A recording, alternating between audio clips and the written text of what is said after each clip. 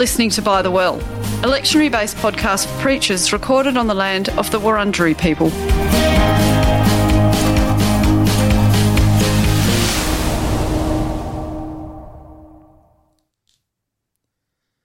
I'm Howard Wallace.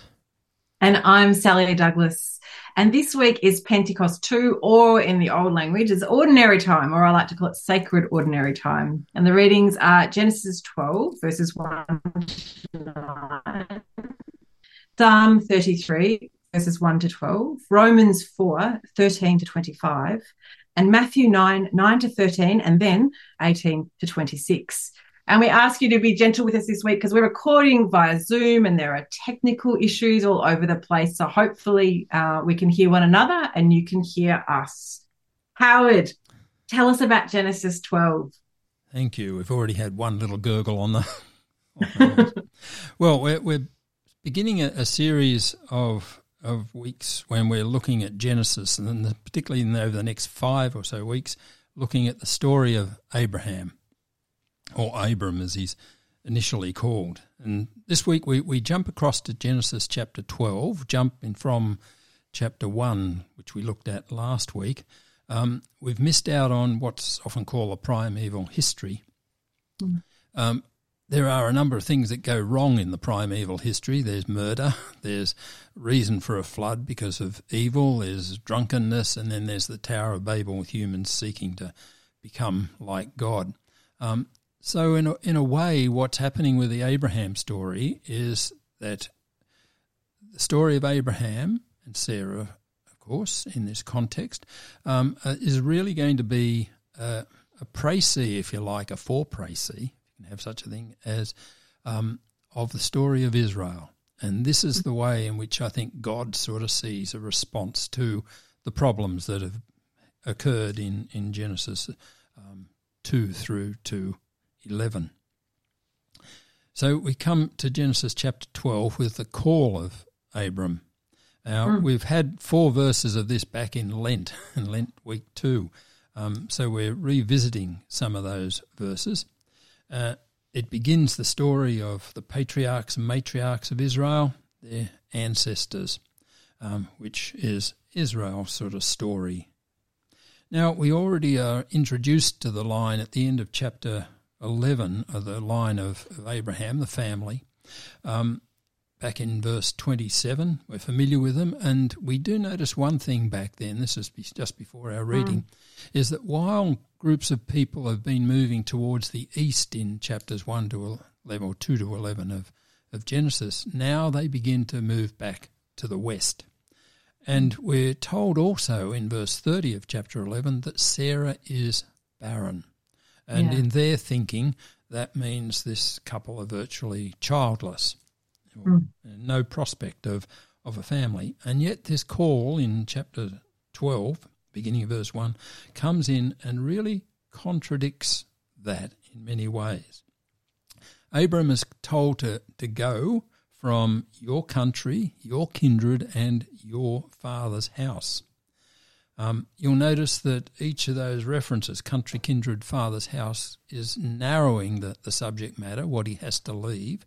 And in each case, in our case, the pronoun your is in front of him, the possessive pronoun, your country, your kindred, etc. So he's going from what is familiar and what is well known, of course, and all he's told is, go to a land that I will show you. So he's moving from what's known to what's unknown. He's moving from what is familiar to what will be foreign. And over and above that, he's told already, or we're told a little further on in verse 7, that the Canaanites are already in the land once Abraham gets there. So there are others living in the land which, of course, will become the land that God will show him. So everything seems to be against Abram to some extent. And yet there's the reference then comes in of blessing that's going to flow through this. Yeah. 3 times we get a reference to blessing and a reference to cursing. Those who curse Abram, God will also curse. But the curse is surrounded by the blessing. And so we know in a way that the curse, the consequences of evil, will be overcome in terms of blessing. But just how... And the blessing... Yep. Sorry. I was going to say the blessing is huge as well. It's not just for him. You, all the families of the earth. Yes, all the families of the earth. It's an expansive... Yep. Yes. Yeah. So, and that's also introducing the fact that we're going to have right throughout Genesis introduction to a whole lot of nations that, well, a small number, that live around Israel, through Lot, the Moabites, etc., and others, and especially through the other son that we'll hear about shortly of Abraham, Ishmael, the Arabian groups around.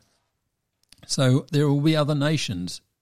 And one of the important things, I think, even to notice at this stage in Genesis is that there is not the animosity between the Israelites and those nations around them that we will find later, even in things like Deuteronomy. And that there's no sort of enmity between these nations.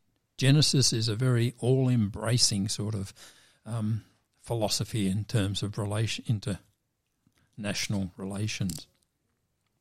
So the blessing is promised upon this family, but it's the family who are least likely to enjoy this blessing. He's going to a land he doesn't know. He has a wife who we're told is barren. So what's the prospect of becoming the father of a great nation? He is 75 years old. Presumably Sarah is also elderly. Everything stands against this couple, and yet they're called into this sort of what we might call a faith context to hear this promise and to live according to this promise. They then process on this journey to the land, to the west, but they don't sort of stop in the land that God will show them. They keep moving through it. And in the latter part of the chapter 12 of Genesis, they move down into Egypt and eventually to come back just before chapter 13 starts. So already in Abraham's life, there is this process that we're going to see with Israel itself, as it too will end up in Egypt, and then think about the question of Israel coming back. So we're getting a foretaste of Israel's journey. Abraham, sorry. Go on. Oh, and just that foretaste, but also that theme which we find again and again, both in the Old Testament and the New Testament, of out of scarcity, God bringing abundance. Yes. Oh, yes.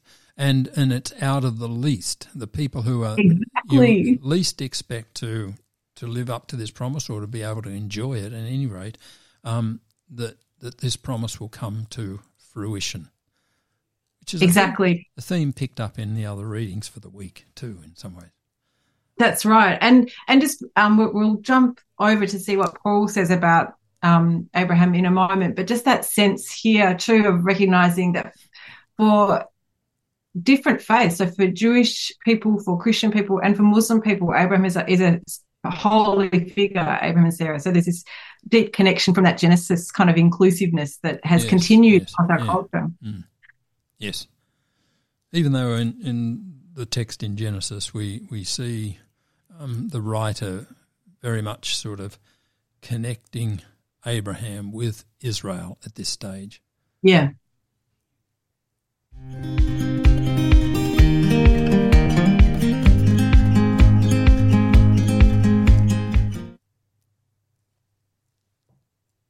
So let's jump over now to talk about Romans, because Paul picks up to talk about Abraham in order to explore some theological themes that he wants to explore. So this is Romans 4:13 to 25. And he talks about Abraham and the fact that a great nation is made through him, but it's through faith. And I think the wider context is helpful here in Romans. Paul's writing to this church in Rome that he has not established, and like most both early church and contemporary churches, there are debates and conflicts happening. And one of the things that Paul's trying to speak to is how can everyone be included? And whilst in a Christian context we might ask questions and they can head towards anti-Semitic areas, like how can Jewish people be included, it's the opposite kind of question that is occupying Paul's mind.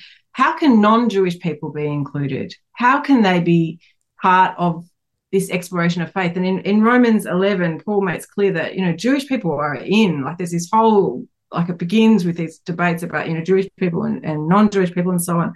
But in Romans 11, he says that, of course, Jewish people in. But here in Romans 4, it's a kind of really perfect thing for Paul to go to Abraham pre the law to say, here is a person of faith, and through faith, God was able to bring this great abundance to this community and is the father of all nations. So Abraham becomes a rallying figure here. Yes. And it's a tricky passage, though. Yes, I'm just going to say he's picking up on something. He's not just picking up on the initial story, say in Genesis 12 about Abraham's faith and response, but he's also including Genesis 15, which we're not going to have in the readings over the next few weeks, when Abraham believes God in certain circumstance about the promise, and that's reckoned to him as faith. So he's taking the whole of the story of Abraham into account. He is, but he's being very selective with it, which I think we need to flag, and it just drives me. I get quite cranky about it, to say that, it's pretty convenient for Paul to say that Abraham, just acted in faith, when in fact he and Sarah engaged with exploitation of their slave Hagar, and she's, I suspect, had very little choice in whether she had sex or not with Abraham, and Ishmael is born. And so this happens in theology later as well, Christians ignoring this.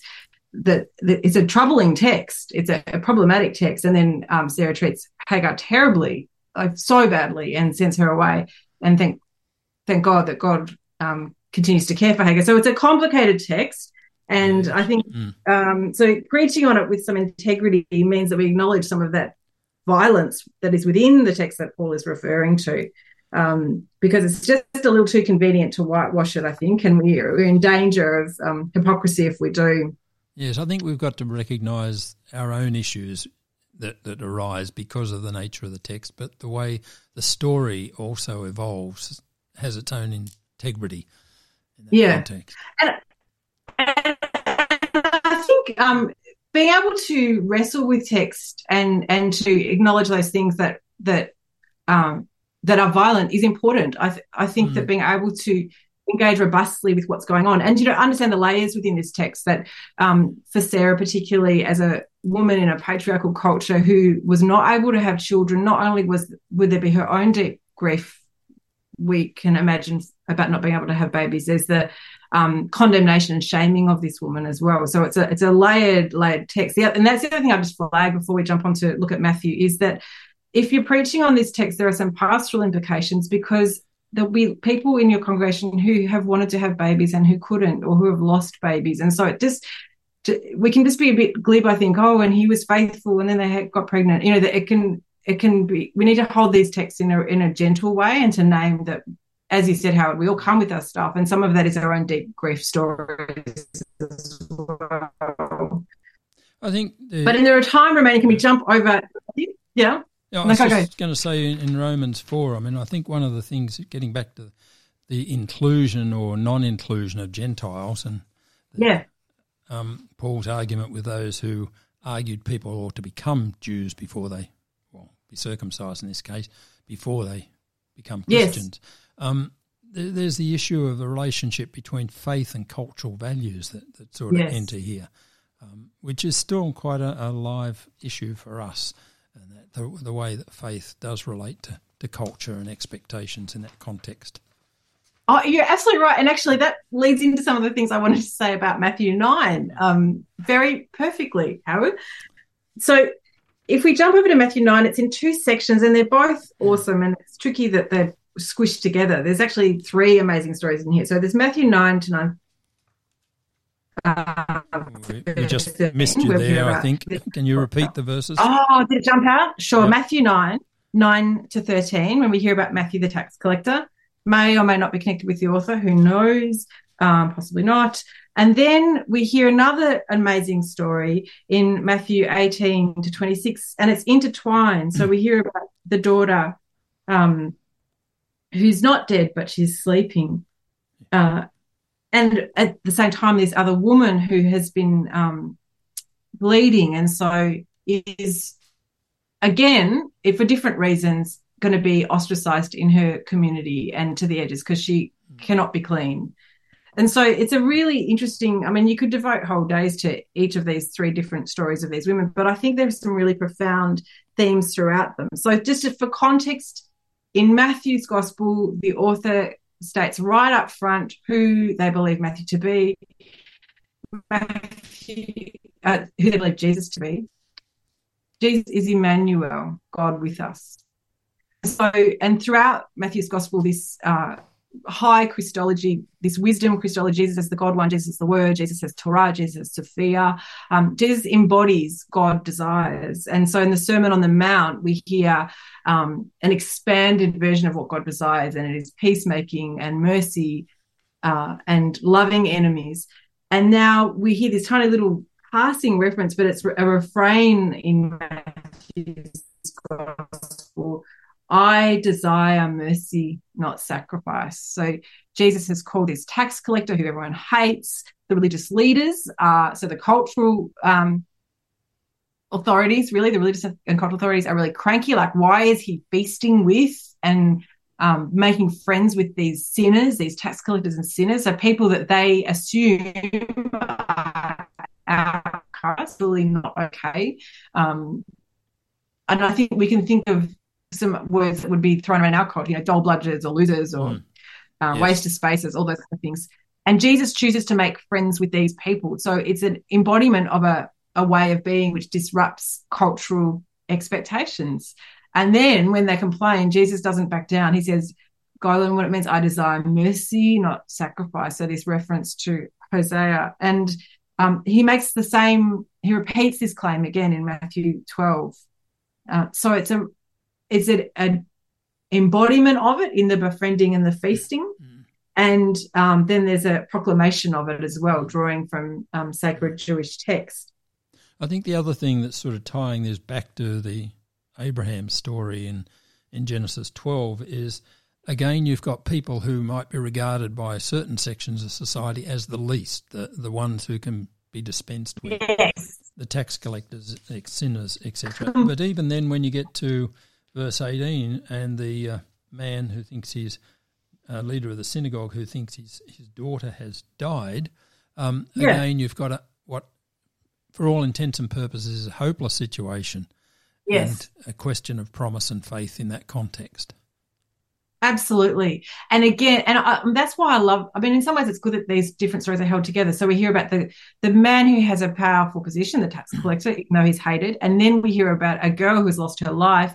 And then this woman who had gynecological issues, who will clearly have been ostracized from the community. And at each point, Jesus Emmanuel, Jesus the God one, Jesus Sophia is the one who sees and cares and responds in compassion, and not just compassion, this friendship, like this relationship, like, come, let's eat together.